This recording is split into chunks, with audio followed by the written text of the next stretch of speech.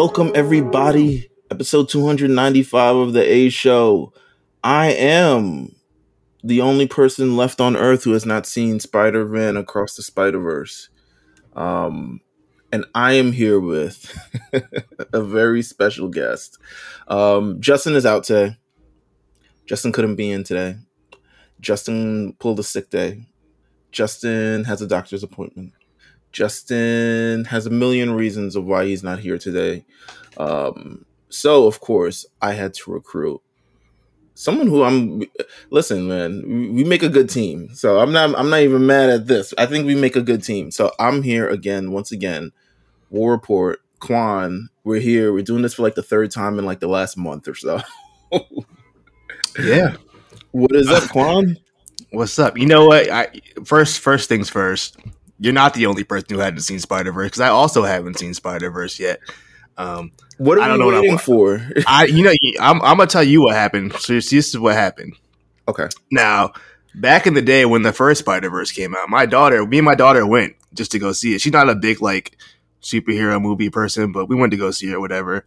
So when the second one got announced, she went out of her way to text me and say, "Hey, are we going to go see Spider-Verse when it comes out?" I said, "Of course we are."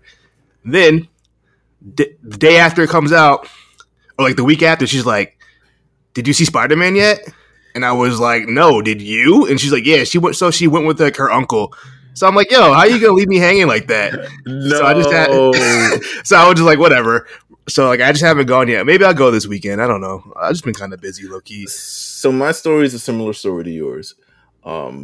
With your daughter, insert my niece. I guess I'm the uncle who's going to run off. So my niece is she's like, I don't know when she got into so many movies. We've been letting her go to the movies, with her friends and stuff like that. And she's just like, first of all, I don't know what it is with girls and horror movies. They love horror movies. Like, sit down, they'll watch murder, they'll watch all types of investigative journalism, they'll watch unsolved mysteries, they'll watch whatever. She loves that type of shit. Me, I'm a punk. I'm not watching any of that shit in a movie theater and jumping up and stuff. But she likes theaters. Oh, gosh, I'm getting a phone call. She likes essentially all that stuff. Actually, let me take this phone call. Hold on, guys. Let me take this. Hold on. I don't know if that did anything with me pressing pause on this. Either way, all right, back to the story. So boom, she likes going to the movies now. I'm like, okay, everyone is kind of seeing it. I could have very well gone to the movies myself, but I'm like, okay, let me wait with her to see it because she wants to see it. And we just haven't found time yet because last week she had prom. And then also in that same thing, Jamal came to visit to New York. So I was hanging out with him the entire weekend. So we just haven't had time to actually go see this thing. But I'm hoping that there's time this weekend because as I would hope Quan, this weekend is a big weekend. It is both the mixture of Father's Day weekend and it is the mixture of Juneteenth. Hey. I have now dubbed Black Man Weekend. That's what I'm calling it. This is a big weekend. I didn't realize it was Father's Day until like yesterday. I didn't know. Well, they don't get the marketing for Father's Day. Yeah, I didn't. There's no emails in your inbox like no Father's Day sale. I was just gonna say that. Not a single email telling me it's Father's Day. No, nothing. You might get a Juneteenth you might get what they do on Juneteenth on TikTok last year. Oh my God, what the fuck did they do? Oh no, I could only imagine. They were like coming up with like Juneteenth concepts for like big retailers, and they was like, fuck, what did they say? Shit, I don't remember this at all. I'm sure it's some nonsense, whatever it was. Something with freedom. Something with freedom is like, I'm so sure it's nonsense. Like, oh my God, it's freedom, or like, it's the freedom for me. There you go. Freedom for me. It's the freedom for me. So that's what they're doing. I have no idea if you'll get all those other like Pan-African ass plates and all this other shit like that. But who knows? I mean, I get the day off. I know that much. Yeah, that's cool with me. Yeah, First time. listen. It's the first time. First time? Jeez. Well, you know what? Did you did you Better learn than about nothing. like did you learn about Juneteenth at school in No. school? Okay, I Nah. was making it because I didn't Nah. either. So I didn't even know Juneteenth was a thing until well into my adulthood. I'll be honest with you. Black history in my school. Well, we were all black since I went to New York City public high school. So the majority of Yeah. my class was black and or Hispanic. So like we got the, slavery, all this other stuff like that, but Juneteenth, no. And then it also being You got celebrated as a holiday, hell no. you got the starter kit. You got the slavery, Martin Luther King, Rosa Parks. Slavery, yeah, write the book, color in, fill out the thing, and you can color in your favorite civil rights activist. It was like, oh my god, Coretta Scott King, yes, I got her. But it's one of those things. George Washington Carver invented peanut butter. Yeah, one of those things. Pick one and then get a thing, but not Juneteenth. There's so much things now that I feel like as a kid that I think in general kind of like helps society in terms of like knowledge, conversation, identity, all this other stuff that we didn't have as a kid at all. Like you were just who you were. You were either black or you were like all this other shit. And like you couldn't that's what I was looking at. I don't even know if I should say this on the fucking podcast. You know what? Let me not. Because I think I knew where you were going, but no. Actually, I doubt you know where I was going. Okay, maybe I don't. All right. So there's this episode of College Hill. So there's College Hill airing right now. I don't know if you've seen this at all, with like New York from Flavor of Love and like they rebooted it, right? I saw that. And Jocelyn, and then there's like the fight between Jocelyn and Amber Rose because Amber Rose is essentially like, I'm both black and white, but I don't consider myself black. And Jocelyn was like, your problem is that you want to be some white bitch, and blah blah blah. And I was thinking about it because, like, to be honest with you, I've seen a lot of like people just like people who are biracial kind of like speak up about like their lack of understanding about their identity. And I think that's a lot because of like how things used to be. Like you were either one way or the other. And then also growing up as a kid, they try to define you as much as they can. White kids would tell you that you're not black enough, and black kids would say that you're white and all this other shit like that. And there's so much other stuff going on with identity. And I think the conversation now lends it a lot more towards these kind of like being able to understand yourself a little bit more. And to be honest with you, I think with that kind of stuff, like, to me, when I see stuff like, I'll see like Kayla Braxton, and she's clearly like going through her own thing about like racial identity because she just found out she was black like 2 years ago. I think hers is a little different though because she was adopted, so I kind of get where she's coming from, but I do what you mean. Just kind of finding that aspect of who you are. I think it is a little easier now in 2023 compared to when we were growing up. Right. Just even the uptick in. I don't have the statistics in front of my face, but like I'd imagine there's probably more biracial kids now than there was in half the damn NBA is biracial. You know what I mean? So like, also I have a biracial daughter, so just like and it's more so like go ahead. Actually, go ahead. I totally lost what I was gonna say. But you do have you're biracial daughter, and I'm like, there's a sense of like identity where like. I feel like I don't know where this is going, but we're going somewhere, right?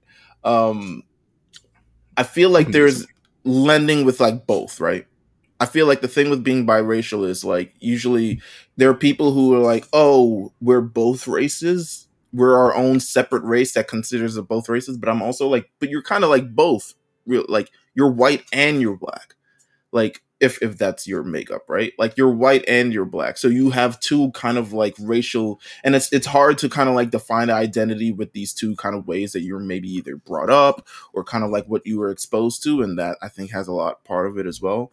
But I feel like you represent both. And I think that's a cool benefit of having it. Of just like you have two different type of cultures or things that you can kind of explore. And I think it's I think it's important for everyone to educate themselves about both sides. And that's what I think more so now is happening than before because of how we speak about race post things in 2015, 14, 16 and stuff like that and kind of like how that's come out. We have a better conversation about kind of how things are going on. I don't know when this turned into a Juneteenth episode of the A Show. But, you know, I've been thinking about that because I'm like, I could see both sides from this kind of situation. I get it. I think identity is such a different, like, it's a lot more maybe fluid is the word I'm looking for. It's not as like concrete, right, as we used to think. It's just, you know, if you want to take it to even something that's more like kind of socially going on right now. I mean, like, even like sexuality or just like, you know, any kind of LGBTQ plus type of situations where it could be like we thought it was one way, but now they're, you know, they're telling us, hey, there's also this and that, you know, we should learn these things and, like, you know, just kind of understand it. Like things can change and fluidity as we gain more information as human beings. And I know there's certain people who don't want to know these things or don't want these things out, but like it's just kind of is what it is at this point, in my opinion. Like you can't really. No, I agree. You can't really avoid it. So like we might as well just kind of. I just think it's a good thing that we as human beings are advancing into a space where everything doesn't need to be labeled in some kind of, you know, I'm trying to think of the right word. I can't. Just everything doesn't need to be put in necessarily a box or the box. Yeah, in a binary, you know. Yeah. Black and white type of situation. Especially ones that are defined by just like people who, to be honest with you, opinions you don't really care about or anything of the rather. Like people who shouldn't really be speaking about any of this or have no place to speak about it. So, damn, what a special episode of the A Show. This is crazy. How have you been otherwise? I've been seeing you talking about you going to the gym. I've been going to the gym. I feel like in 2020 I was like way more gung-ho about it than I am now. But I'm trying to get it in when I can. I'm trying to be like very healthy moving into 2024. I'm locked in. I'm gonna tell you right now. I'm locked in. It's you know what happened though? Like I was going pretty regularly, and then I don't know if I ever told you, like I hurt my back, so I had really bad back spasms for a long time. This is very 30 plus, yeah. And so I just didn't go anymore. I was just like it was too much. When I would go, it would make it worse. And I was just like, okay, I can't do this anymore. But I went through physical therapy. That got it all situated. I'm good now. It's still a little tight sometimes, but you know we can survive that. And then it took me like maybe like another month before I was even had the confidence to go back to the gym, because I'll be honest, I was scared. Like I didn't want to make it worse. You know what I mean? Because that shit was not fun. We're back at it now. I'm glad. My shit is just that I weigh more than I probably should right now, and it's just an effect on all. It's just a different effect to like continue to like move around with all this weight in the way that I want to move around. I want to go back to be running my fucking 4 miles things, but I necessarily can't do it, especially how I want to do it. So now it's like, damn, I gotta eat and all this other stuff like that, like all the other like lack of fun stuff. But I'm trying to figure out a way how to incorporate it in my lifestyle, because that's what my nutritionist said that one time. I got a free trial to go to a nutritionist. It's one of those like things where it's like, hey, you want a free session, and then they expect you to sign up for more. Never. I was like, I'll take all your ideas and run with it. But she was like pretty much like in terms of dieting and stuff, like it has to be incorporated into your lifestyle. That's how it becomes a little bit more easier than actually like a thing that you need to do. Like that's with working out and everything. That's why I'm like out here running and walking and all this shit every day and destroying my ankles doing it. I'm right there with you. Yeah, I'm right there with you. It's just pain. It is what it is. It's just old shit. But besides gym stuff, I feel like I'm fully ingrained into UK culture. I'm locked in right now. I'm gonna tell you right now. Wait. All right. Yeah. I need to What's going on? I'm in right now. I'm with the Mandim. I'm using all the slang now. Love Island's back. As a reality show connoisseur, I'm tapped into everything. Love Island's back, so I'm using all the slang. I learned what gaff meant the other day. Didn't know what that meant. That means your crib, your place you live at. I thought it was called a flat. A flat is like an apartment. Oh, okay, all right. I think. I mean, I guess you could probably use either. You could probably use either. But that, and then on top of Love Island being back, I'm also locked in with this Central C and Dave EP. I'm fucking with that. I never really heard Dave before. I'm impressed. I wasn't really familiar with his game. Central C, I heard the Doja song. It was cool. I'll rock with the Doja song. But Dave, that dude can rap. Listen, this is if there's any. We don't listen to. We were just talking about before we got on there that we don't listen to a lot of current shit now, and we don't know whether it's because we're becoming old or it's becoming whack. And that's the scariest part about becoming old, is not knowing if shit is whack or you're just old. Yeah, but I need someone else to verify this. I'm gonna need the younger people in the Discord. I'm gonna need the Brian Bosas and the Jalens and all the things of the world. I was gonna say Cyrus is probably the youngest person I come in contact with, and he's like 26. So that's not even young anymore. Yeah, he's not. Also, he's also Cyrus be listening to the Final Fantasy soundtrack, so I can't listen to him about what Central C and Dave are up to. Man, well, for Cyrus, that's my man's. That's my guy. That's my guy. I'm just saying. Cyrus got music taste. Nah, Cyrus do got music taste. It's just a little different. He on a different wave. But me too, though. Like I was telling you, I've been listening to fucking Portishead and Aphex Twin lately, so I'm on a different vibe right now too. I can't even lie to you. Cyrus on his art shit. That's the most exciting thing I've known about. I know within Cyrus there's like a sneaky, super creative artist thing that lives in there. He lights up when you start talking about art. Right. His voice gets higher. It shows, but not when he has to talk about bad wrestling every week. It shows. Don't get me wrong. I'm like, oh, this guy. Like, I can, I hear about the things like you'll go to a museum in every city. I'm like, wow, that's so cool. Like, and then you're reminded, like, shit, he has to talk about wrestling for 2 hours. He's probably gonna fucking thing is. And I think that's why I love talking wrestling with Cyrus, because I think he looks at wrestling in such a different way than most people look at wrestling. Mm. And I think that really it helped my perspective on things. It makes me look at I think me and you, when we look at wrestling, we're looking at wrestling from a view of we've been watching this for 20 plus years, and we kind of know, I've said it before, Cyrus is a fairly newer wrestling fan. I mean, he's been watching for a few years now, but like he sees it from a whole different type of storytelling aspect, that, like things I wouldn't even think about. Like, oh yeah, I guess that's true. And I'm like, oh damn, I didn't think about it that way. And I think that's what makes the War Report so dynamic in the aspect. I think I speak more so for maybe a traditional wrestling fan who's been in the online community for a long time. So I have these preconceived kind of like ideas of how I think wrestling should be. And then Cyrus will make me like think it over, like, oh no, but what about this? I'm like, oh, you know what? Yeah, I can see where you're coming from with that. And it's like, okay. So that's why I love doing the podcast with Cyrus, because it just makes me think. It keeps me on my toes. I agree. You know what? I agree. This is amazing. Shout out to Cyrus. Cyrus appreciation. Shout out to Cyrus. Cyrus appreciation.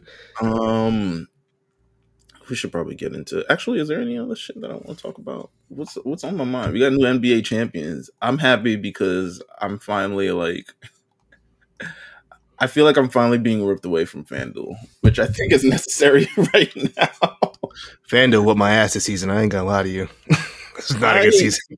First, I would say everything leading up to the last 15 games, I was straight. And then the 15 games and then postseason definitely whooped my ass in a kind of way. It was very up and down. I was at this point, towards the end of the season, towards the playoffs, I was just trying to win money to get tickets to see the Knicks play.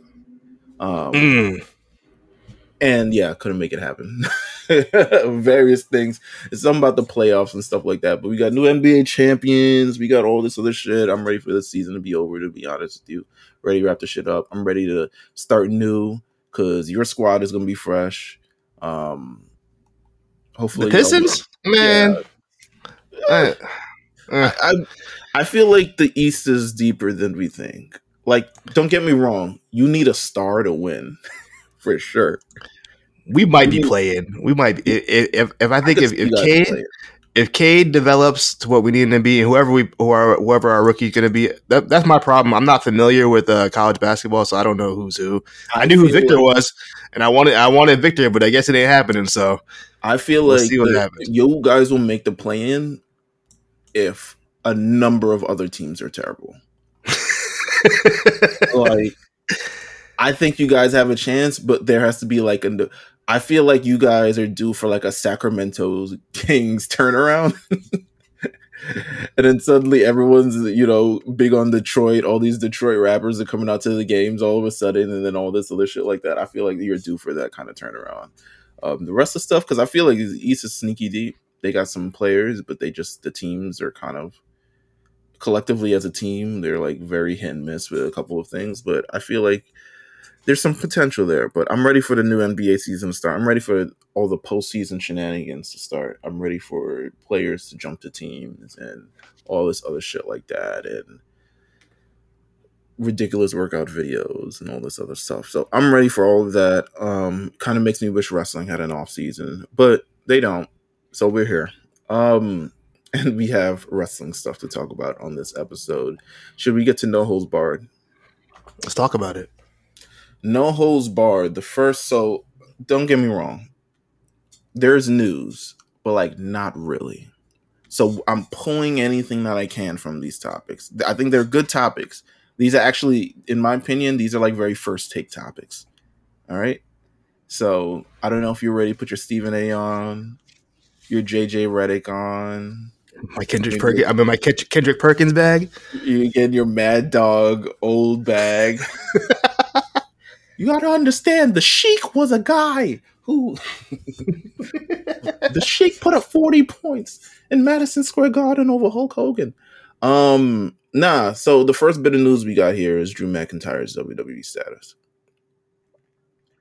The big Drew Mac is currently still has not re-signed to WWE. As reported, this is reportedly. I don't want to say anything because sometimes this should be wrong, to be honest with you. I guise myself by saying reportedly because we're not actually news sources. Don't use us as news sources. We're just niggas with podcasts. We're just niggas who talk on a mic. Drew McIntyre's WWE status is up in the air. According to PW Insider, they've been trying to come up with creative plans for Drew, even something as soon as Money in the Bank. But he does not want to be aimlessly floating until his contract expires if he chooses not to re-sign. Quan, where do you think we're heading with Drew McIntyre? As far as Drew goes, I think I totally understand him not wanting to come on TV without something concrete planned for him going forward. I think he's earned that right to do that. He pretty much carried the company on his back, his injured back, for about 2 years. So I think he has that right. As far as his contract goes, I'll be honest, I don't think he's going anywhere. I just don't see where he would go. I mean, if he wants to go, if he were to go to, AEW, that whole, I just seemed like that wouldn't be a destination I want to be at right now, at least, where it seems like there's a lot of mass confusion backstage about like hierarchy and like who's important, who's doing what or whatever over there. If he wanted to do like the Sasha route and do like Japan stuff, I guess he could if he really wanted to. But to me, he's always kind of felt like a WWE lifer type guy going forward. That seems like this has always been what he wanted to do. And I think we're just right now just kind of one of those, contract negotiation situations where, both sides haven't really figured anything out yet. But I think, in due time, he'll still be a WWE superstar and they'll have something for him to do. Especially now there's another world championship. Yeah. I'm not fully sure, to be honest with you. And to be honest, there was a lot more momentum in 2021 with like AEW stuff, and Vince wasn't still in control, and now we kind of have like H in control and all this other stuff like that. But I still feel like the alternative is still there, right? Especially considering AEW, and we can talk about this in a bit. AEW has also a new show that they need to put out there as well. Drew McIntyre, this situation kind of reminds me of a Cesaro situation, and not from a creative standpoint, but from a financial standpoint. I could see it something like pay me what you owe me, or creatively he doesn't feel necessarily like he's being fulfilled in this kind of situation. And I think Drew McIntyre, the difference between people who usually stay with WWE and the people who don't, I feel like people who usually stay with WWE a lot, in terms of the difference between wrestling and business, they usually lean a lot more towards business. I feel like Drew McIntyre is absolutely a wrestling head. Like someone who thrives on having amazing matches. And you can see that from the past 3 years of his work. Someone who thrives on being a major star in the ring, and then also just like being able to kind of like, he's done this before on the indies, like being able to venture out and kind of do what he wants to do. I don't know where he's currently at in his life, if he has kids, if he has one expecting, because seemingly there's a pregnancy pack going on in fucking wrestling right now where everyone is popping up pregnant. But I could easily see him moving away from WWE. If he, I say that because he hasn't signed yet. Do we know when the contract is up? Is it the end of the year? People are saying it's the early 2024. It could be at the end of the year. But to me, one, if I'm WWE and he hasn't re-signed yet and he's a major star, I'm not going to put him on TV for the next 6 months to make him look like the fucking man. And then he just jumps to AEW anyway. And if I were in Drew McIntyre in this situation, I would not want to be put on TV and be risk putting people over for the next 6 months before I want to go to jump somewhere. So my value is a little bit, tanked in itself from that. So I could see the situation in terms of like where he's just not going to be on television for a while. I don't think he's going to. I think if you see him on WWE television, if the next time we see him, and also it's been reported that he's going to be at in Berlin, he's doing something with the Special Olympics as a part of WWE. So he will be doing, but I think that's because he's a great guy. Like, yeah, I think that's because he's a great guy. But I think if next time we see him in the ring, he will have to be re-signed. And if we don't see him again, it sounds dumb saying it, but the only chance he returns to WWE at this point, considering all these reports, is if he's re-signed. If the paperwork is the ink is dried on the paperwork, that's when we'll see him. That's when we'll know. Yeah, and that's fine. That's fine. I think that he should wait. I don't think he should be out there. I'm with you. I don't think he should be out there if it's not official yet. You're not about to put me out there, have me doing whatever the fuck, and then when it comes time to pay me, you're like, we don't know. You know what I mean? We're not doing that. So you got to. I don't know about this. Yeah, no. I think it's a situation. I could see him clearly. I could see him in AEW. This is why I see this. I could see him drinking in AEW. That'd be so interesting. Because, to be honest, he could definitely get his matches off in the AEW. If you want to go there, they'll let him wrestle. They'll let him wrestle. They'll let him wrestle. He will wrestle. Don't get me wrong. He will be up there knocking the biggin out of fucking Keith Lee's hair. You know what I'm saying? Like, he will be up there. He'd probably be fighting Wardlow and shit like that at this point, but he can definitely be there. And it depends on the contract they want to sign too, because I ain't signed no 5-year deal. But I don't know. I could see him in AEW. I think Drew McIntyre has a lot to think about. I think he's someone who also prioritizes wrestling, but also prioritizes a little bit of a business as well. But I feel like ultimately at the end of the day, he knows there's another company that you can go for. And I think that's really what this is about. The idea that it's a confirmed fact that he's probably heading back to WWE isn't so solid to me. Because he seems like a WWE guy. He does but I could easily see him not. Like Drew Galloway is right there. You know what I'm saying? And he's done a lot of great things. He's won his world championships. He's won his Royal Rumbles. He's done a lot of great things, and I could see him like, okay, maybe this is the next chapter of it all. So Drew McIntyre, we'll see where it goes. We'll see where the tides change and all this other stuff like that, man. I think most importantly, I just hope he has his health together. I know he was going through it all the way up till Mania. That boy was. We was hearing injury reports every other week. Something else was hurting on that boy. So and to be honest, in AEW, you only work once a week, maybe. Yeah, that schedule would be a lot nicer. It seems like they're getting rid of the house shows too. So I mean, at this point, listen, we're gonna talk about it. Actually, we're gonna talk about that shit right now. Let's talk about it. It's AEW Collision week. Collision premieres on Saturday. This Saturday. Black Man Weekend Saturday. Talk to him. What do we realistically expect from this new endeavor in AEW history? What do you realistically expect from? And for people who may not have listened to the War Report, because you guys have been on it. Every news, every announcement, everything. I would love to know I don't know what I'm expecting. I'm expecting AEW. I kind of know what AEW is giving me at this point. Right. What I'm more interested in seeing is is it going to be a different presentation? What kind of wrestlers are going to be on the show? Is it going to be a soft brand split like it's been rumored? Or is it just going to be another show similar to like a Rampage or something like that? I'm interested to see the reaction to Punk. It is in Chicago. So I'm sure it will be a heavy, pro Punk crowd. But going forward after that, I'm interested to see how those crowds react to Punk. I'm not like the big ratings guy. I'm interested to see, but I'm interested to see like how many people actually are going to watch on a Saturday night. Is Punk really like? It's going to be like, I know it's just like, is Punk going to be? Was he worth the headache after all of this?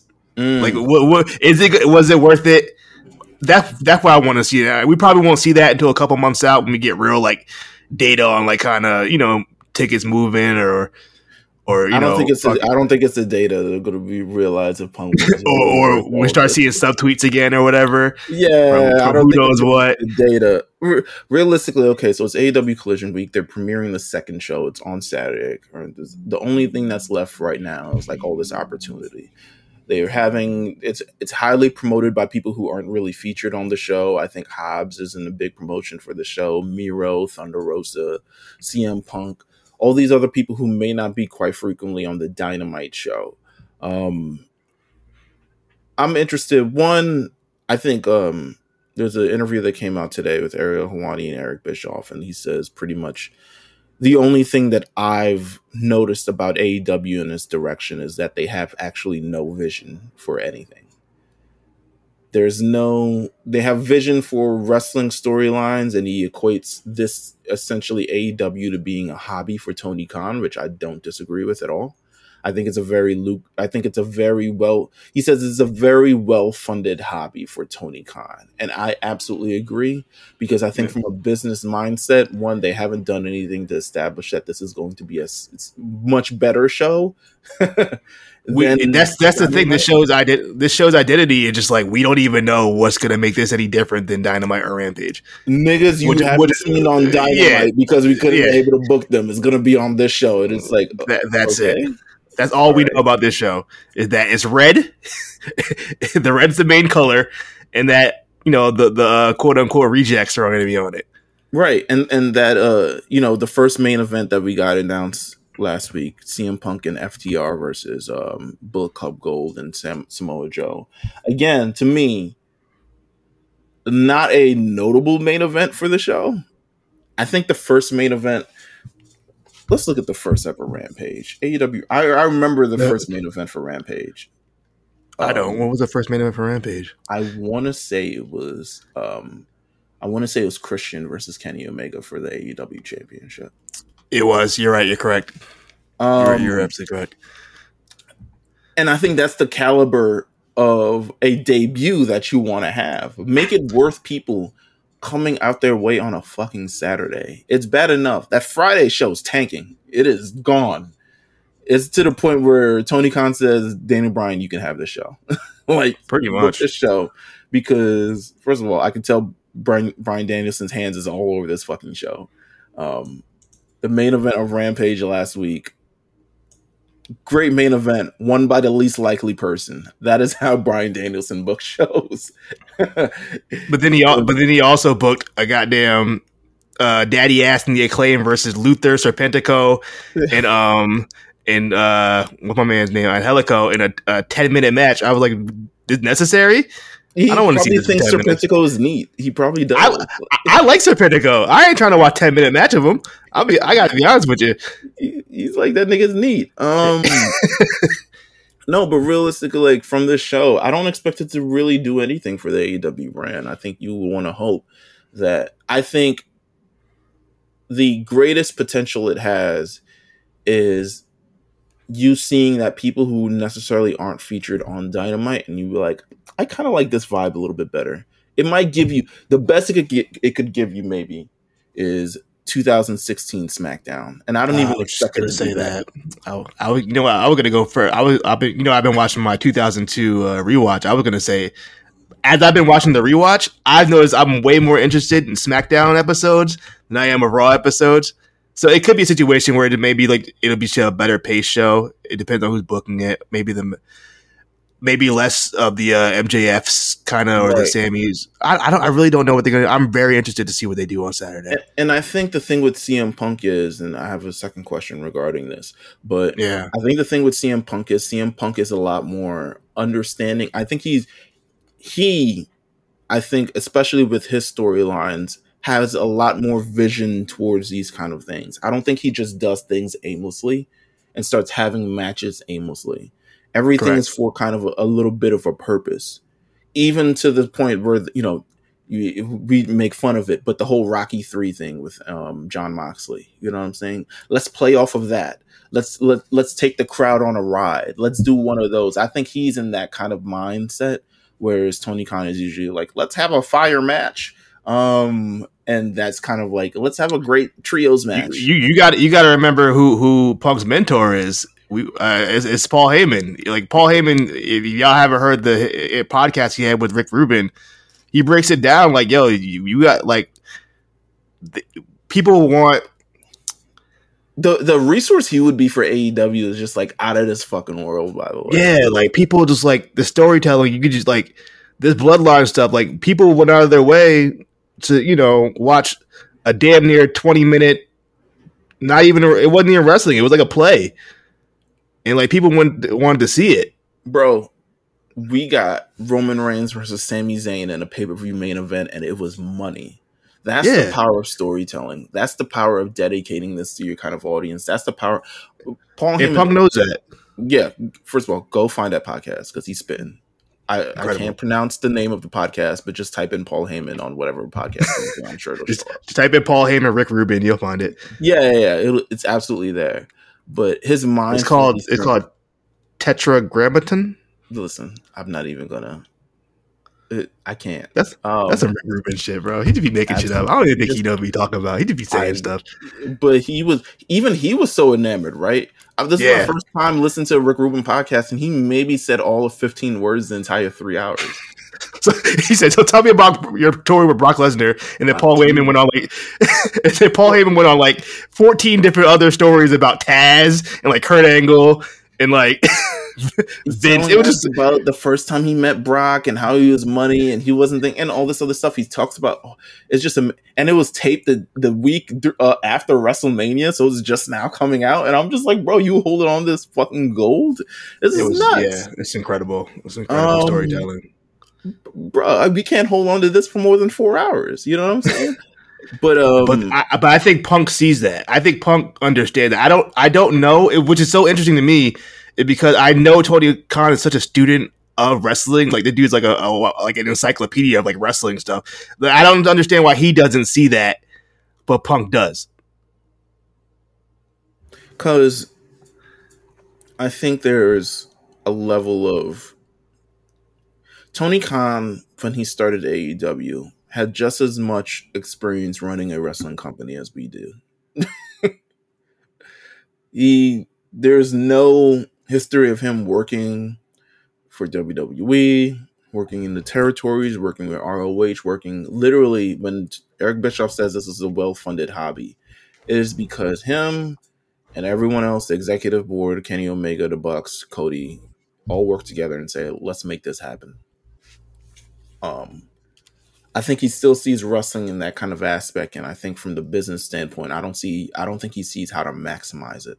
I think he sees how to have the best matches of all time and kind of pop himself of like, what would I want as a kid? But I Yeah, don't think he knows how to get that to the point where it's like, okay, how can I get 40 million other kids watching this shit? How can I bring them in? How can I level with them on a standpoint of a human and personal level? Because that's really what the bloodline storyline, especially when he was talking about the Sami Zayn one, he was like, the reality of it is that the entire Honorary Uce storyline was about acceptance. mm-hmm. And that's kind of the bottom line. That's the motif. That's the theme. That's what carries the entire thing about acceptance. And who could not relate to wanting to be accepted by the cool kids, being different, looking different, and still being accepted to them, and then realizing, damn, these cool kids are kind of fucking assholes. And then, you no longer want to be part of that. That's just reaching them on a human level, and that's what he hasn't been able to do. And That's cinema, as the kids are saying. Hashtag cinema. So the second question I have during this is, how much does the success of the show actually weigh on CM Punk?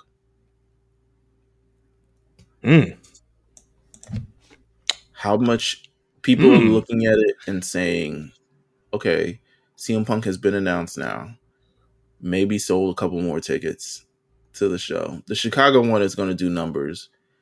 Can't vouch for anything. Chicago is straight. As far as Hamilton, Ontario goes, I don't know, but Chicago is good. Chicago and New Jersey are good. Jersey is good too.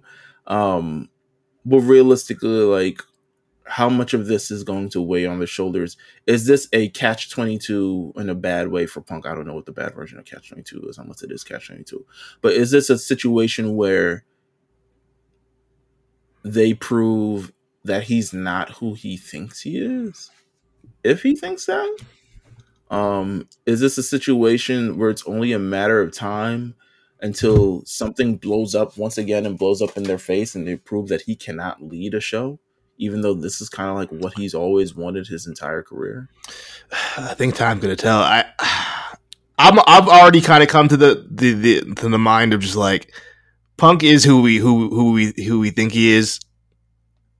I guess low key it kind of depends on how you think of Punk. If you think of Punk as some like martyr for like professional wrestling and what professional wrestling should be, then I think the success of the show is going to be some sort of like confirmation bias. Like, see, I was right. You know what I mean? Right. But also, you can literally flip it the other way.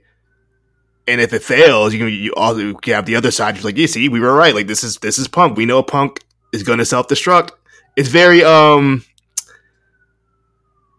I don't want to say it's Joe Budden-esque, but it's kind of Joe Budden-esque. It's just like, potentially this could be one of the greatest things ever, but he's gonna fuck it up. Right. I hope not. I would like Punk to be successful in this, but I just like, we've seen history prove that like shit just blows up. But it's always a lot of negative energy when he's around. I don't know what it is. Yeah. I fear for like the morale of the backstage. I don't really know what like. But I have no contact with anybody over AEW to know like what's the vibe back there. Like when Punk comes back, is it like, are people not going to want to go over to work Collision? Like I don't believe. I feel like if you're like, yo, I can't work there and the shit is whack because he's here, like you shouldn't be fucking working there. You're at the end of the day, you're a professional wrestler. We're all professionals. Yeah, you're professional. My job, I don't like that. You just got to work with them anyway. This is kind of like how it goes. And you would hope that anything that they do is a detriment to your success. And you would kind of hope that, and you would kind of move forward and kind of thinking that. The success of the show, I think if Tony Khan was smart, there would be more people featured on the show other than just CM Punk as a sort of major draw for this show. I'm very surprised they chose to do Adam Cole versus MJF on Dynamite instead of doing that on the Collision premiere. I thought that seemed like a no-brainer. If they were fire, since it is an eliminator match, which is a number one contender match, do it on Thing and then do it again on Saturday. They could do that. Maybe they do that. Maybe they do. I don't know. No, we're giving them too much credit. Way too much credit. Let's go through these other news points because I still got why y'all mad and then also the other shit. The shows. The other shit. Gunther has reached 1 year as WWE Intercontinental Champion. What do you rank him as kind of the best champions of all time? I don't know if he's the best champion of all time, but this is definitely one of the best reigns of all time. Who do you think is the best Intercontinental Champion of all time? Oh my God, don't do this to me. Are we talking about just a specific reign or just all together, like combined reigns? I think... Here's the thing. Would you call Roman Reigns one of the best WWE champions of all time? Yes. Okay. All right. Then I think we can kind of equate these kind of things. Where does this reign kind of like put him in the echelon of champion? As far as I've been watching wrestling, I would say Intercontinental Champions, he definitely top 3 at this point. I agree. Because I don't think there's anyone in my time that I've been watching wrestling, which is pretty much from like the end of 1998, 1999. Yeah. I don't think there's anyone other than like Randy Orton who has had a notable Intercontinental Championship reign. Go ahead. No, you were just about to say what I was going to say. So go ahead. The way my mind, when I think of Intercontinental Champion, my brain immediately goes to like Jericho and Benoit. But the thing with Jericho and Benoit is like they had the belts, but they didn't have them for long. They were trading them back and forth with whoever. Right. So it would never like a real solidified reign. Like there were good matches in those reigns, but the reigns themselves never really like with like, oh, this is it. As far as Gunther's go, like Gunther, I can name 5 matches off the top of my head that were bangers in this one reign. So I think that's kind of where Gunther gets the edge for me, right? As far as Intercontinental Champions goes, just because that belt used to move around so fucking much back in the day that like it never really solidified. Right, and I think the Miz is definitely up there for me, just in terms of volume of reigns and then also quality of kind of like defenses and stuff like that. But I don't even think he's been given what Gunther has been given. And to be honest with you, I don't know what the Miz is going to be given ever at this point. But they need to give Miz a win. They need to do it. It's a tough beat for my guy right now, but we'll get through it. But no, Gunther, years Intercontinental Champion, man. Special, man. This guy, he's for real. If we're going off of my spreadsheet, he's a surprising record. He's currently 8-5. Tag matches. A lot of them are tag. Usually, his Kaiser getting pinned. But as far as like match quality goes, he's up there. Like it's like if I were to look at the chart and like matches where like people had more than 10 matches, let me see something real quick. Okay, all right. His match quality. I'm in there. I'm in here, baby. I'm ready to work. All right, man. A little WrestleNomics. Hold on, WrestleNomics. Hold on, I gotta find the number of filters. Hold on, greater than or equal to 10. Let me put 10. Let's see what happens. He had 10 matches this year. It's him and Gargano. I don't know how Gargano got so high up there, but Gargano is on the combat spot scoring system. He had the 4.825. Gunther had the 4.808. So there you go. And then there's Seth, and then Sheamus, and then Damien Priest, Damien Priest is easily the workhorse of as far as WWE goes in 2023. He's cooking. We'll talk about Damien Priest. We're going to talk about him. I was going to talk about this next thing. I think you guys will cover it more so on the War Report. I would hope so. So all I'll do is mention there was a news report came out this week of more potential matches for Forbidden Door. CM Punk and Kenta was talked about. I'm sure Kenta would love that for whatever reason. And then also, before Mercedes Moné's injuries, there were discussions about Mercedes Moné and Saraya. Where am I at? I don't know how to say it. I think it's Saraya. There you go. Paige Sasha Banks and Paige. That's what we're talking about. I'm going to quick segue this into why y'all mad, because it's part of my why y'all mad. Okay, Why let's y'all talk mad about this it. week? Mercedes Moné and Saraya. And this isn't more so like this week. The why y'all mad is not why y'all are mad. It's why I'm mad. This week. I'm reclaiming it this week. It's funny. Where I'm from, I live in Connecticut. As for anybody who's not familiar where I'm from, there's a radio station out here called Hot 93.7. It was like the first hip hop station out here, like in the early 2000s or whatever. And they used to do this segment every day. God damn, y'all waited till the 2000s to get bro. Well, at least where I was at, in, Connecticut. Y'all got Hot 97. Y'all trying to say y'all ain't get hot. Well, yeah. You got to remember, I'm on the east part of Connecticut. I'm not near New York. I'm mad far from New York. So, like, we don't have to. So, like, this is a Hartford-based station. We call it Hot 93.7. And there's a DJ named Kid Fresh. He has his most, like, country accent ever. I don't know. And he still maintains it after all these years. I don't know how. But he had this segment called Tell Them Why You Mad. And people would call in and tell them why and, like, air out their grievances about whatever they're mad about. And I just, like, it is just so funny. Like all these years later, they're still doing it now. It came to you guys' idea to do a low key kind of like tell them why you mad type of situation. And I had an idea. I think you guys should do maybe like for the Patreon people to have like a write in like tell them why you mad type deal. Of course, listen, have somebody write something in. Of course, we're gonna set that up. Listen, 300 is coming very, very soon. 300. But Mercedes Moné versus Saraya, my nigga. Like, really? Out of all the matches you could do in AEW, and you know what the worst part is? Because I'm pretty sure that New Japan Strong Championship was made for Mercedes Moné. Absolutely, 100% was made for that was on the contract. Like, hey, yo, I need a belt. If y'all gonna sign me, I need a championship. And you were about to have a match with Saraya for that damn belt. As if, and what if Mercedes Moné broke her damn ankle during that match? Is Saraya gonna be the one taking all them damn kicks in Japan, defending that belt across the seas? Is she gonna be the one? Come on now.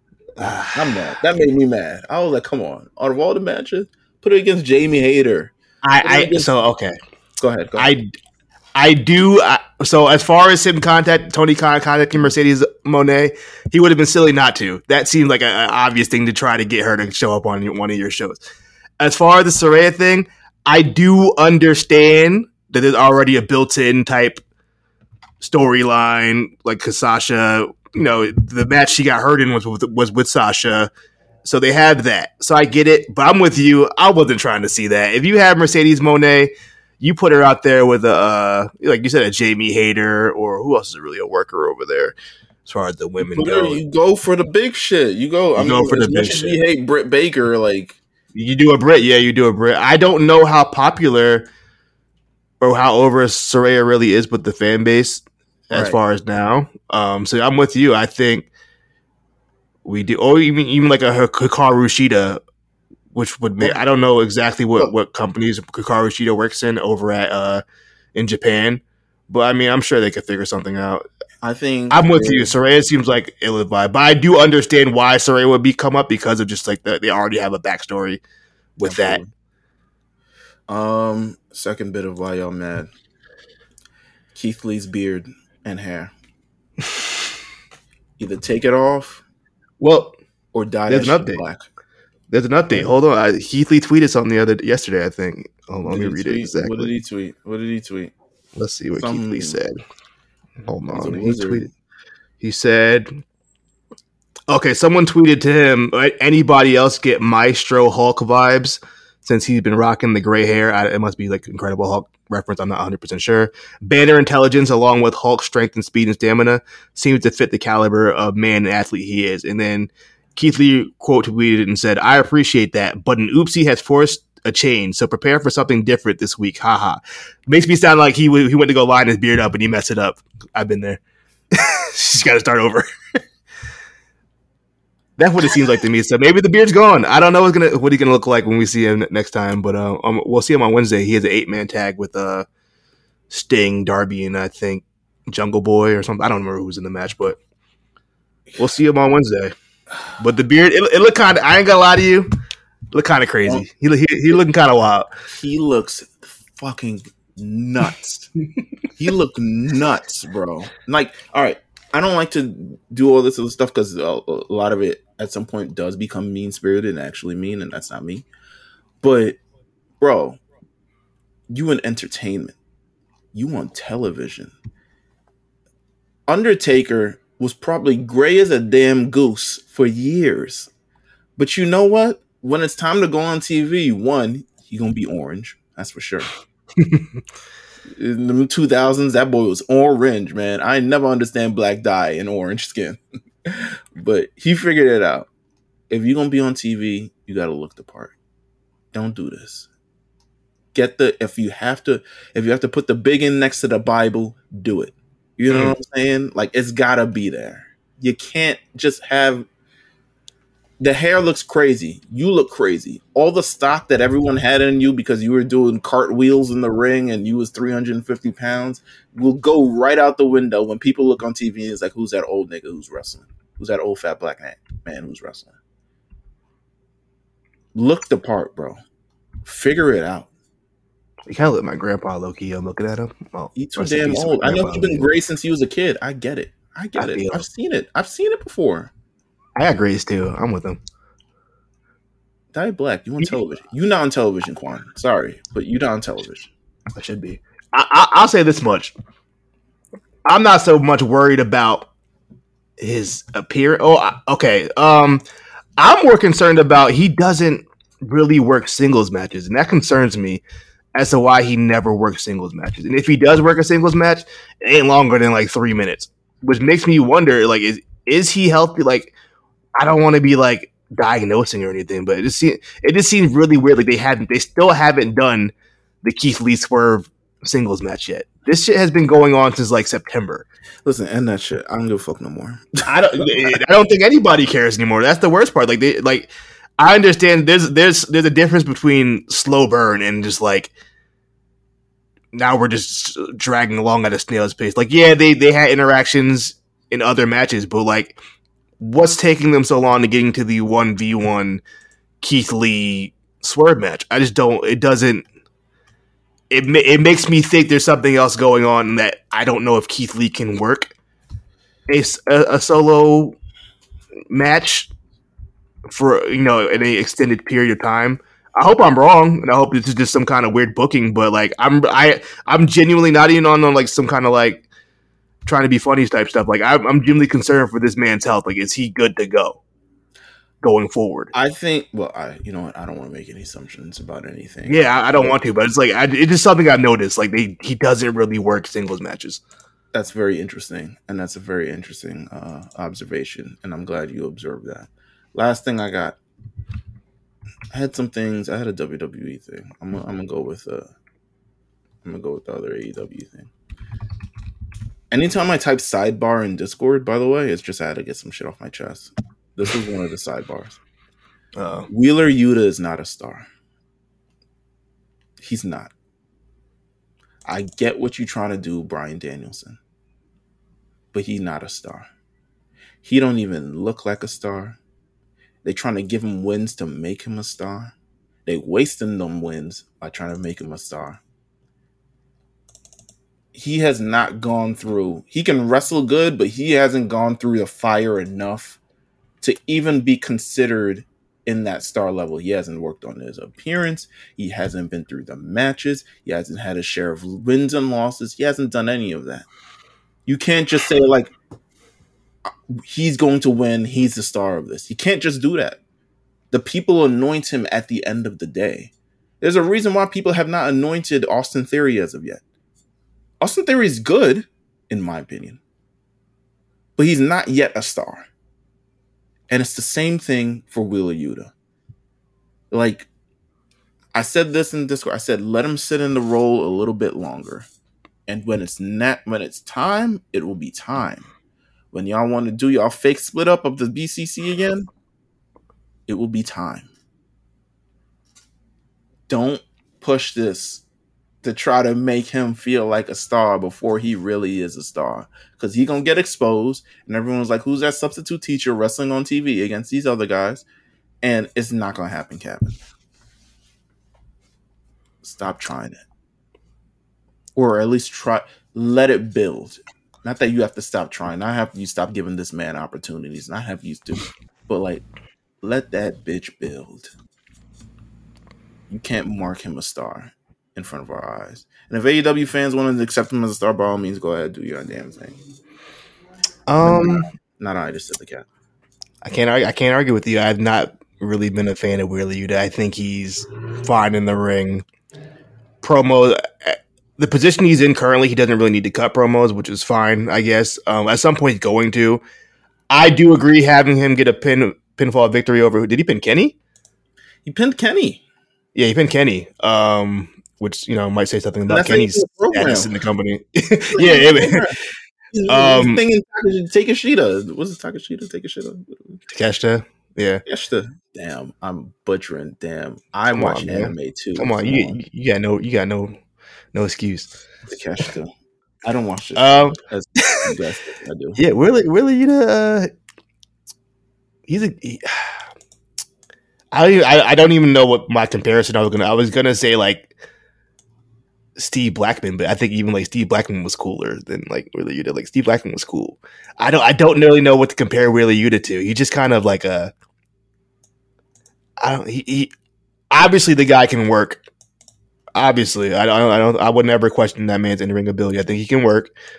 It's just he doesn't have that real like quality, like that real like that it factor. It will come. Yeah, it'll take time.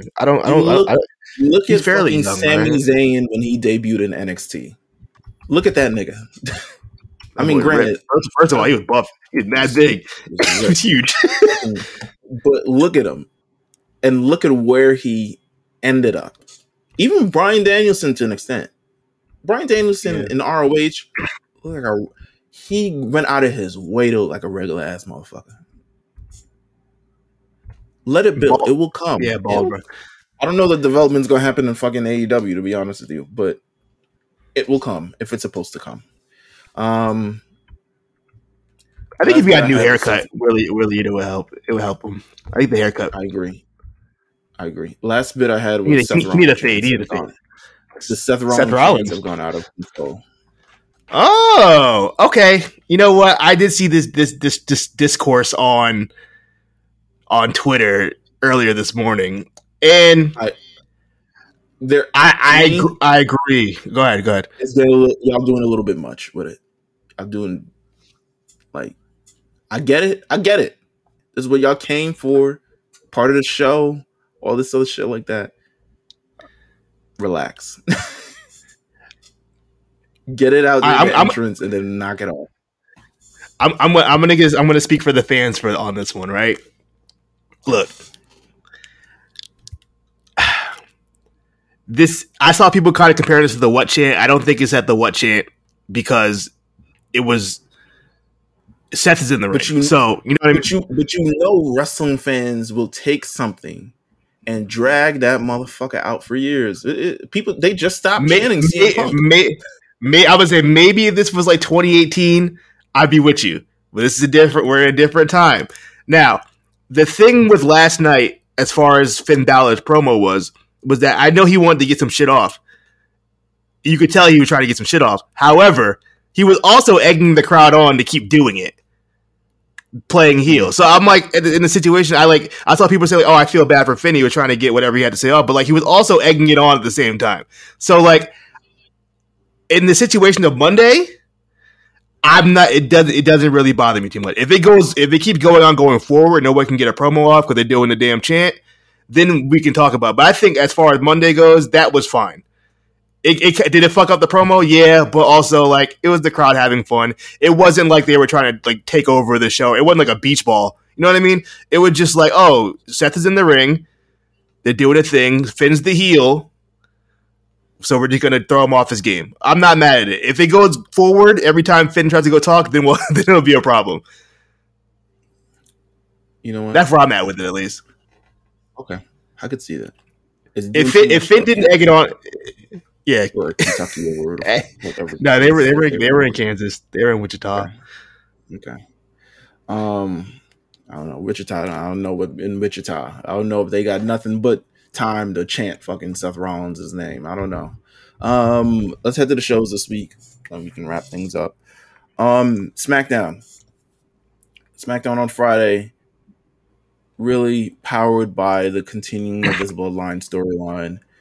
After the massive number that they got last week for their show, they continued and said, "Listen, this is a J episode. You know what I'm saying? This is a JS. We're gonna bring back main event Jey Uso because Paul Heyman enticed Jey Uso. Was like, listen, man, fuck Jimmy, fuck that nigga." He didn't say that, of course. In the spirit, fuck Jimmy. You are next in line to be the tribal chief, and I was like, oh wow, I've never heard this before. Like the succession of the tribal chief, like next tribal chief. Like I've never heard that before. I'm sure Jay never heard that. Does Roman know this? You know what I mean? Did Roman say he'd leave it? Like I don't understand where that came from. He says, "So what we're gonna do is we're gonna book you in the main event.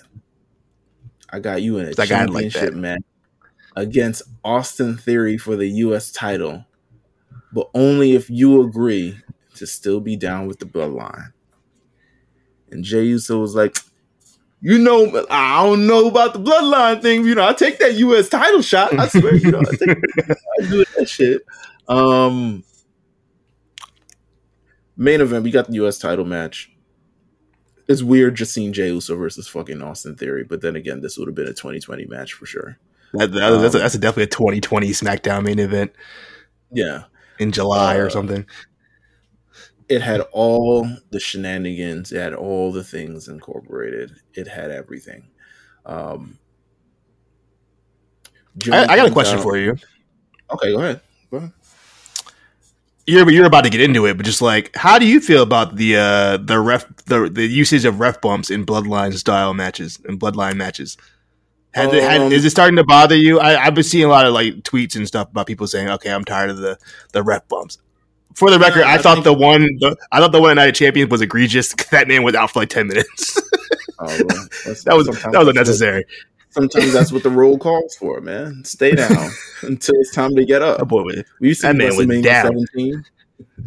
WrestleMania 17 was the most egregious example of it ever. You know what I'm saying?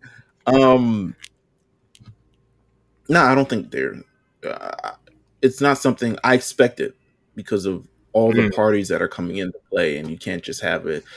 I don't think we get the Jimmy Uso super kicks Jey Uso without the ref bump, so it's kind of needed. You need to build that kind of sure. like, will he, won't he? You need to build that drama. You need to understand, like, okay, is this the direction that we're going to go with this? That's what you need to do. And I think you need those ref bumps in this situation. You need all the tools to kind of make this thing work. And who be it from me to doubt this story that has been amazing thus far and has been going on for this long. So who am I to say like a ref bump is like, okay, this is where I draw the fucking line. But Jimmy Uso comes in, accidentally super kicks Jey Uso and costs him the U.S. title. And Jey Uso's like, man, fuck all this, man. And he just dips. And we're not sure where he lies. Is he still Bloodline? Is he still Usos? Where does it all go? I like when wrestling shows end with a cliffhanger. I like with something that says, come back next week. You know what I'm saying? And then the show will start off with last time on Dragon Ball Z kind of thing. You know, I was just gonna make a Dragon Ball Z reference too. That's so you. That shit. I love that shit. So keep doing this. And Sami Zayn is still involved for whatever reason. He's telling Jay, I'm like, Sami, come on now. Give it a break. Enough, man. Wrap it up. It's over. Wrap it up. It's giving Toxic X. I'm sorry. No, that's what it's giving me. Toxic. I think it's a little toxic. I've been watching a lot of Jersey Shore. It's giving me a lot of Sammy and Ron vibes. That's where I'm at with it right now. Just like, all right, it's over. It's over. Y'all can end it now. And then they keep going back to each other when it's clearly this relationship shouldn't be a thing. because y'all clearly is too much. It's too much. Right. It's just toxic. So, And I just think Sammy just constantly being involved, and I think it's starting to get the Kevin Owens. Even if he had to straight up said it, like, all right, enough, bro. It's over, bro. You won. So Sammy has his own problems. Sammy and KO, that is, because Sammy's recanting. He's like, "Yeah, I was talking to Jey Uso earlier," and Kevin Owens is like, "Oh my fucking god!"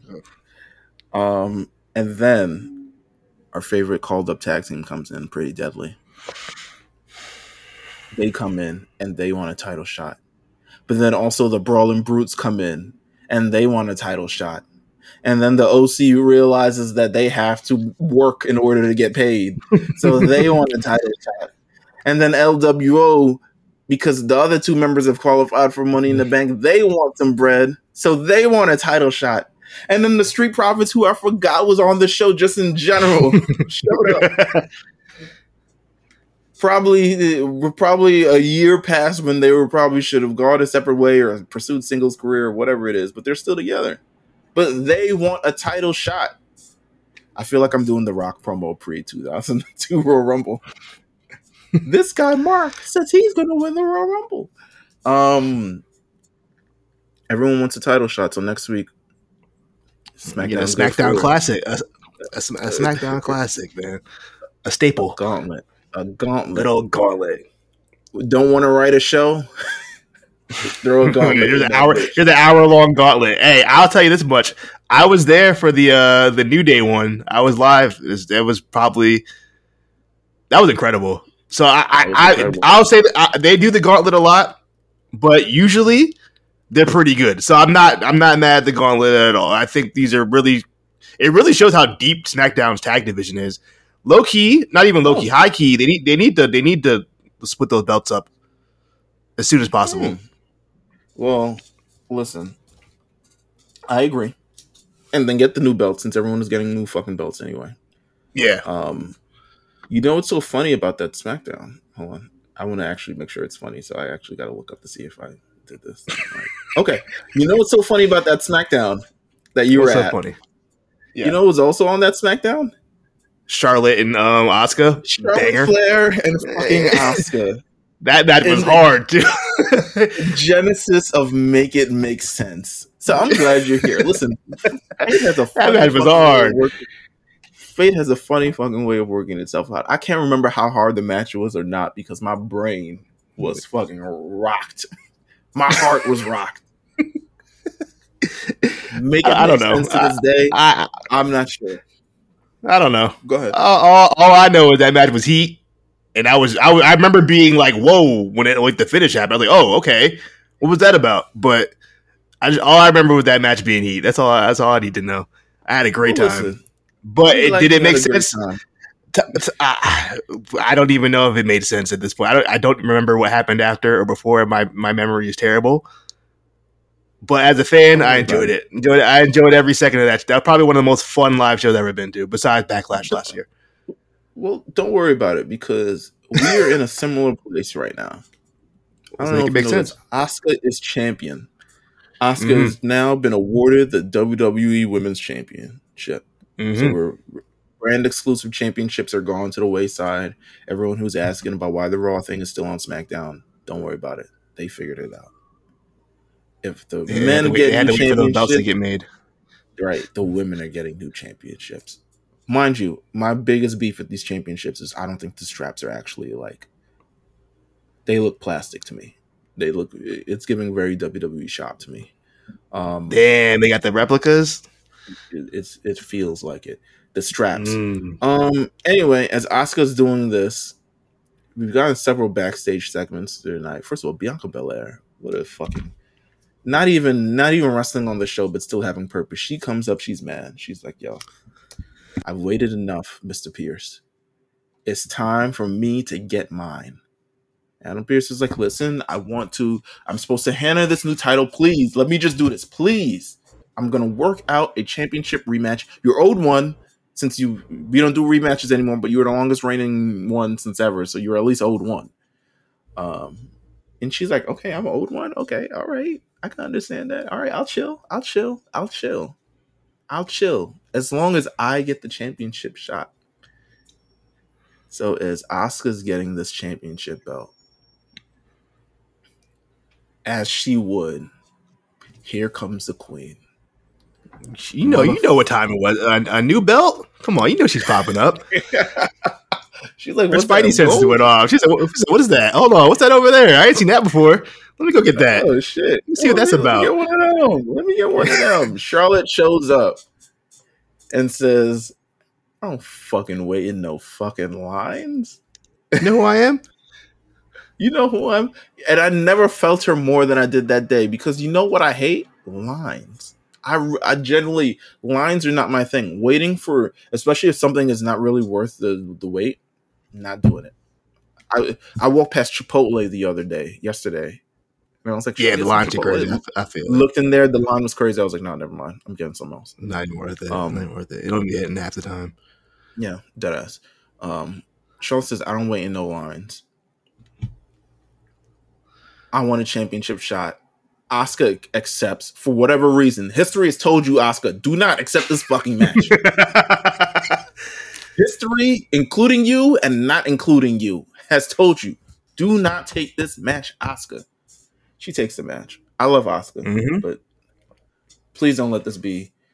So Bianca Belair then pops up backstage again, and she's got, listen, you don't want to be on the other side of a black woman's stare like that. She will get you fired. She will get you fired. That's that stare. I guess 3 weeks from now, 2 weeks from now, they've officially marked it in gold.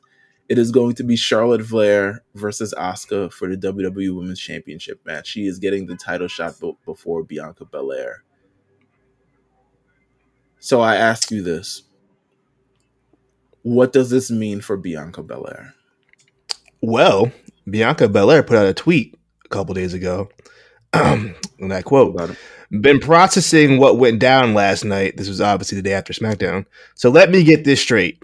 Let's make it make sense. I did exactly what you have asked of me. I agreed to let Asuka have her moment as long as I got my, an all cap rematch just for Charlotte to come out, demand and get handed a rematch. Am I tripping or am I tripping? I like to tell Bianca Belair she's not tripping.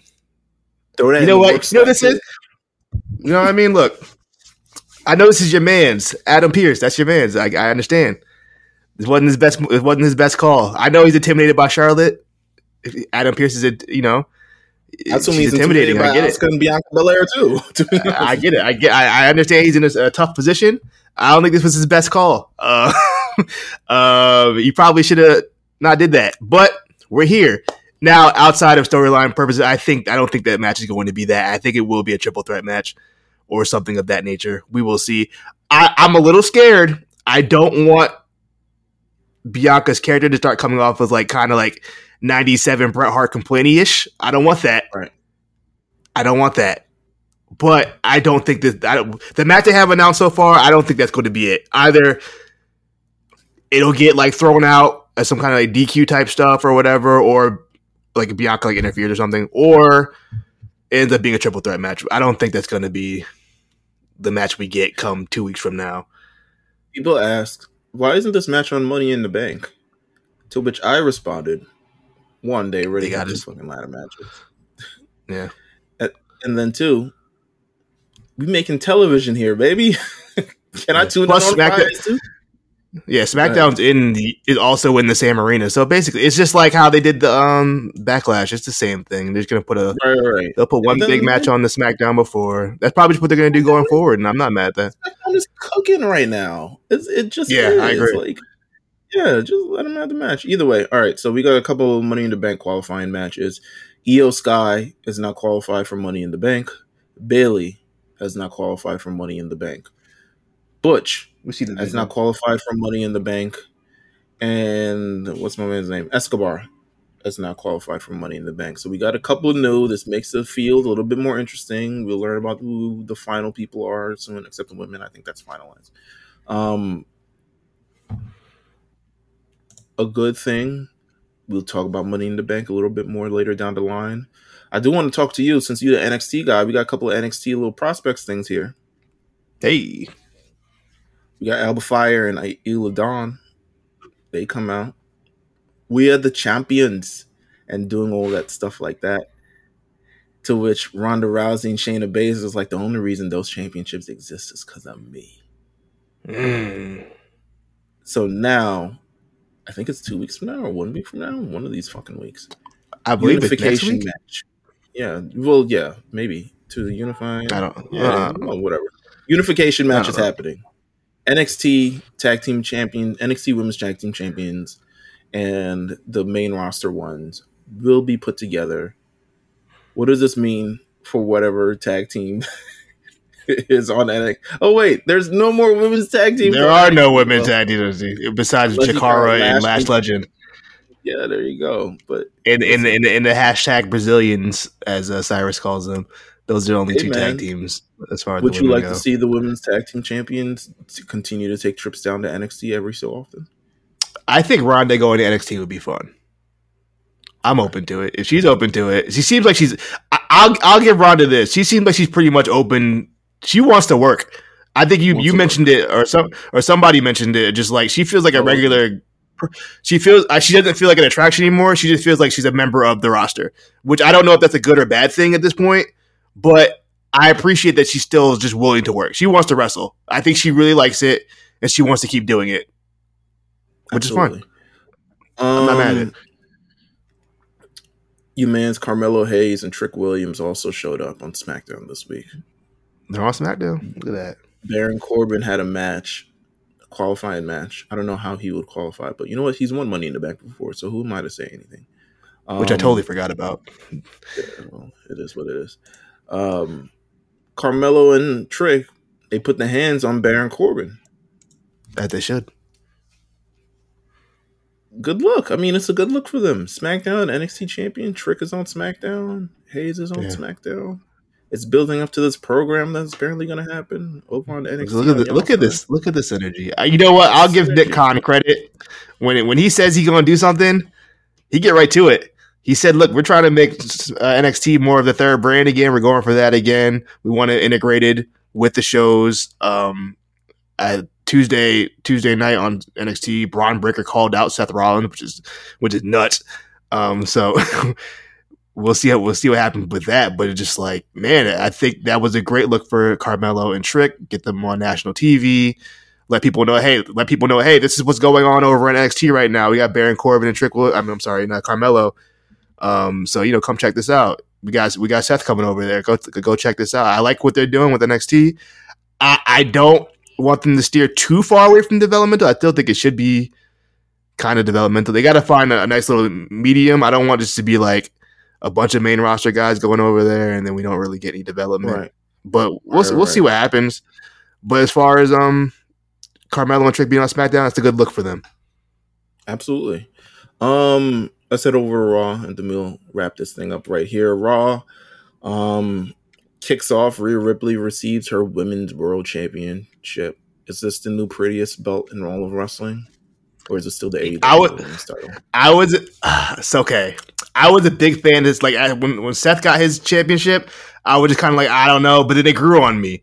Rhea's with the white, I don't know why. The gold and white is just cleaner to me than gold and black. I love that gold and white look. I think that belt is beautiful. However, I don't think it's better than the AEW Women's Championship. I think the Women's Championship in AEW is the best looking belt currently actively on American wrestling TV. To me, at least, I can't think of a better look. I love that belt. So it's tough, but I do love the Women's World Championship. It looks great. Well, listen, you would hope there would be a contender to come out to challenge Rhea Ripley, but no. Out comes Cody. Maybe. Out comes Cody. Cody, who challenges Dominic Mysterio to a match at Money in the Bank. So we're getting that. Going from Brock Lesnar to Dominic Mysterio is crazy. Hey, man. That's money awesome. Is still money, and it prints the same exact way. You feel me? Raw to me was it wasn't bad. The finals was. I was like, even the main event. The main event was really good, but I was like, the finals are. I'll pause it. I'll go back to it later. I gotta watch this basketball game. It was definitely one of those things where like The show was just long. It's 3 hours. No matter how good the show is, 3 hours is tough. It's tough to stay interested in something, especially if there's something else going on that's bigger. Yeah, I'm switching channels. I'm sorry. Yeah, I had to. It was the finals. Once 10 p.m. hit, I was kind of over. Like, okay, I'm going to the finals. So we've been giving a lot of praise to one Zoey Stark over the last couple of weeks for showing up on this roster. Mm-hmm. She is talked about on actually After the Bell or something along those lines, or maybe somewhere else, that she has actually been going over her promos with Grayson Waller. Not fully sure if that's the right person to be asking, but hey, if you need some advice, I ain't going to him about wrestling. I think go to him about I go to him about talking. You know what I'm saying? I do not know what the fuck Zoey Stark was saying yesterday on Raw. What'd she say like that? She said, "I'm gonna make you famous." Oh, you got it. I want to play a little bit. Please play it. Yeah, I want to please play it. Okay, hold on. Let's play this. An accomplishment that you'll never get to do.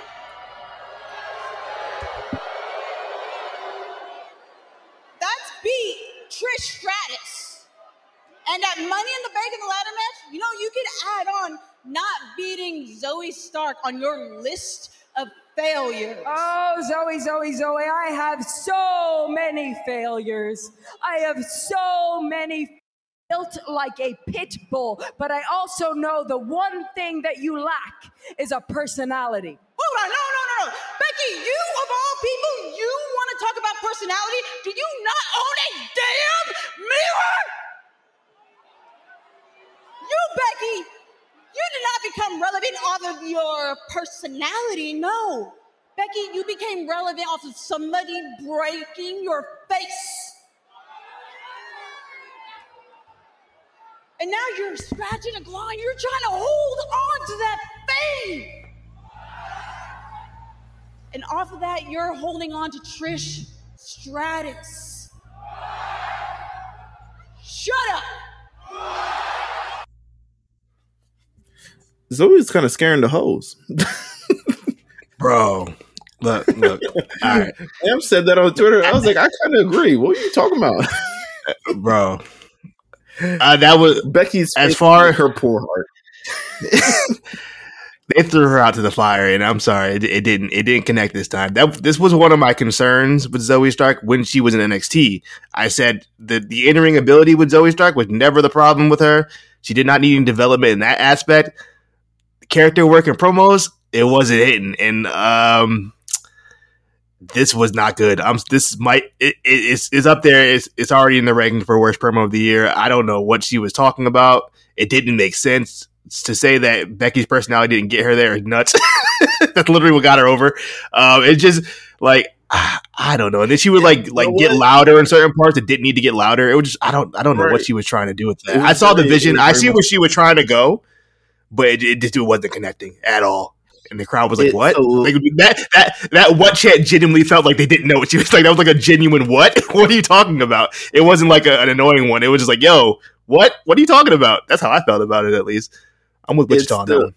It's the lack of awareness of anything that also followed her. Remember the Io Shirai Chinese restaurant, Japanese restaurant? My God. I forgot all about that. Oh, no. It's the same lack of awareness as that. I took years I totally like it. And Io Shirai is like, bitch, what are you talking about? I speak English. I repressed that whole memory of that whole segment. Oh my God, yeah. I think they gotta let Trish. I think they gotta let Trish speak for her going forward. That can't happen. She just got to make sure she knows what she's saying. She's someone where lines have to be written for her. I'm sure she went off there and maybe clubbed it a little bit, tried to wing it, or even if the lines were kind of written for her, even if it was, someone ain't know what the fuck they were talking about. Because the inflection on how certain words she would say, like she would get louder on certain words that didn't really make sense for her to get louder on. She was like, "And you," I'm like, "What are you talking? Like what? Like where is this even coming from?" Like looking at, I don't know. Yeah, that wasn't good. It doesn't help. It doesn't help that Becky is kind of like she'll shit on you. She's very much like rock, like the Rockish kind of like she'll shit on you. So you better be like ready to come back. You better be quick on your toes, or it's gonna get ugly. Right. real fast, and they got uglier as soon as she said you have no personality, and then Zoe had that comeback. I'm like, yeah, it's over. That's it. Becky was like, me, bitch, who, me? Who are you talking to? Let's see what else happened on Raw this week. Well, we got a Money in the Bank qualifying match between Matt Riddle and Damien Priest. It was a battle of the Freak Bulls. Yeah, it was a real freaky match they had. It was really good though. They have great chemistry, as you could imagine. That they spend a lot of time together. They are, as far as I know, still good friends. So Yeah, usually those make the best matches. All of this is giving me very 2019, 2018 NXT. Maybe 2022. But Damian Priest qualifies, and we're getting a little bit of dissension in the ranks for Judgment Day, which to me, I'm not sure why it's happening. So Damian Priest last week accepted the open challenge for Seth Rollins. And I think Finn Balor took some exception to that, considering of his woes in terms of regaining the world championship of any sort. And then Seth Rollins is dig. But Damian Priest is out here qualifying for Money in the Bank. And Finn Balor is backstage talking to JD McDonough. And says, like, bro, you wouldn't cash in Money in the Bank on me, would you? And Damian Priest is like, nigga, what are you talking about? Like, I agree. Where'd that come from? We're in the same group. I don't know what all this tension is, but go handle your shit somewhere else, bro. He's like, what's going on here? I'm being mad regular, and you're being the weird one. I'm chilling right now. Like, there's nothing going on. This is definitely one of those, like, by the way. Yeah. This is one of those, like, this is like the challenge. This is like when Josh was trying to get at like the Josh and Wes rivalry, and Wes was like, or Josh was like, yeah, we got a little rivalry going on. Wes is like, I don't know what the fuck you're talking about. We have nothing going on. This is exactly how that feels. Like, okay, what are you talking about?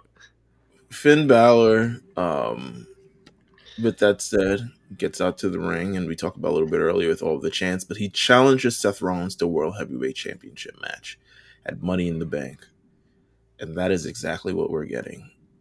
Under the precipice of this story that happened damn near almost a decade ago of Balor winning the world title and then having to relinquish it the day after. And then, to be honest with you, it's not like Seth actually won it afterwards. It was like KO and then Goldberg and then and then Brock. And then I think Seth eventually wins it much later on down the line.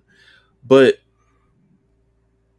Balor has, and one thing, I don't know if this is nitpicky of me. I don't like when wrestlers kind of say like, this is the Finn Balor I've been waiting to see all along. It's like, you don't know me, nigga. You don't know what I've been through. I was on NXT busting heads open, bro. Like, You lying. Don't play with me. I just had a Hell in a Cell match against a 47-year-old. Don't play with me. You don't know me. You don't know nothing Head split about open. Come on, yeah, man. bro. And finish the Staples match. to my head. My head is a zipper currently right Come now. on. You know what I'm saying? Come on, man. Who are you talking to like that? Right. So you ain't beat Edge neither. So you let me cook. Right? You know what I'm saying? Anyway, we get to this match. We're gonna get to the match, and it's I look forward to it. But I'm kind of wondering now. Finn Balor is more than likely gonna lose this match. Yeah. Where do we kind of see the trajectory? I feel like if it wasn't for NXT, Finn Balor would probably be in AEW by now. In my opinion. Oh yeah, he would have been out of here for sure. Yeah, I think he would have been out of here. I'm not sure if that's going to be, not necessarily like I'm expecting Finn Balor to kind of be out of here, but I feel like considering how strong you made Judgment Day and kind of all things there, I feel like you gotta make it so he wins this eventually, right? Like they're trying to get to a Damian Priest thing, and Finn Balor winning the world championship, or at least being part of the picture for this, is part of the thing, because I would think Money in the Bank, Damian Priest has a very strong chance of winning that briefcase. That's my pick. Honestly, that's my pick. I could see anybody, to be honest with you, except like Butch and shit, and LA Knight, and Ricochet probably. But realistically, I could see a lot of people because Money in the Bank is kind of where it all begins for you. Yeah. You don't necessarily have to have a build up to it. It'd be nice if you did, but usually you can kind of like, all right, here's where my career starts now, or falls off. If you're Baron Corbin. So Damian Priest, Finn Balor, there seemed to be something going on around there. The World Championship is involved.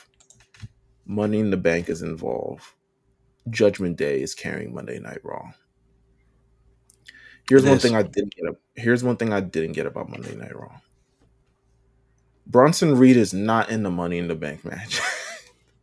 I don't understand why he's not in. It doesn't make sense to me. So why is he still beating up niggas in the match? I don't know.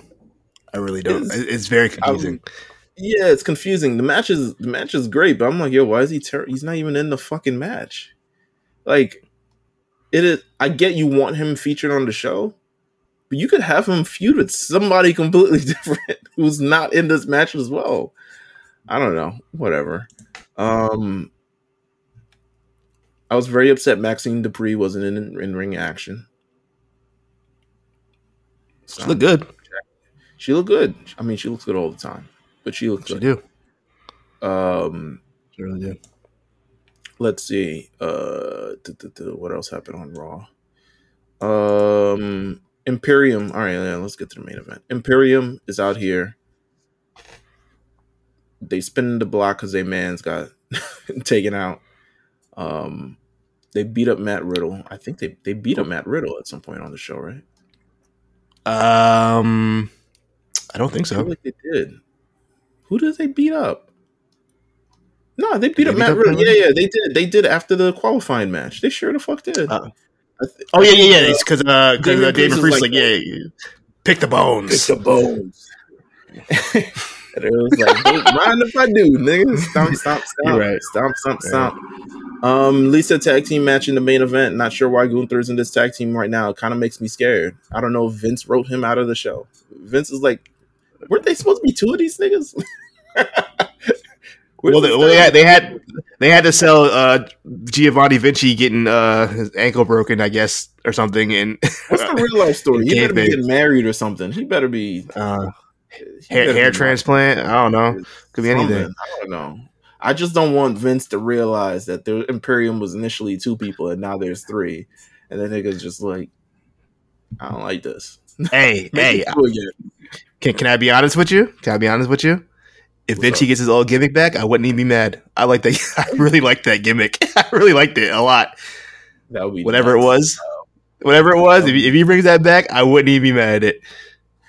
Keep him in Imperium, but nonetheless, tag team championship match: KO and Sammy versus Imperium, undisputed WWE tag team title match. I'm sure it was fire, but I wasn't watching it because I was watching fucking the NBA finals. Big fire and rare occurrence. A Blue Thunder Bomb win. When was the last time you seen that? And never, apparently, because I wasn't fucking watching the show. But it's you have that to look forward to. So Raw main event was great. I admire you. I implore you rather to go check it out if you haven't. And yeah, listen, you got a lot of stuff coming up this week. NXT's this week. Big episode of Dynamite's this week. You got Adam Cole versus MJF coming on Dynamite this week. Who knows where that'll go? And of course, there's a million other things. Make sure you guys listen to Rewriters Room. They also came out with an episode. Make sure you guys listen to the War Report coming out this week, of course, with Quan and Cyrus. And yeah, continue supporting the A Show. Hopefully Justin will be back next week. If he's not, Quan will be back next week. I don't know. I feel like Dan. You remember back in the day in PT, Party Interruption or ESPN, it was Kornheiser and Wilbon. Whenever one of them was gone, it was always Dan Lebitard. I started to feel like Dan Lebitard of this show. Well, listen, feel Le Batard-y. You know what I'm saying? With that said, thank you guys for tuning in. Of course, you can follow the A Show at the A Show RNC on Twitter. You can also subscribe to us on Patreon for additional content. Patreon.com/the A Show RNC. We will have a brand new episode of Retro Diaries coming out this month. Actually, just got it locked in with my guests, so we're gonna go over, of course, the first ever One Night Stand, which I haven't actually seen in quite some time. So we'll see how that show was, or if it ages well, or anything of the rather. So stay tuned to that. And yeah, we got a lot more stuff coming up down the pipeline as well. Thank you, Quan, for of course coming on and blessing us with your main roster knowledge as well, and your AEW knowledge, I guess. No problem. We will see you guys next week. Take care.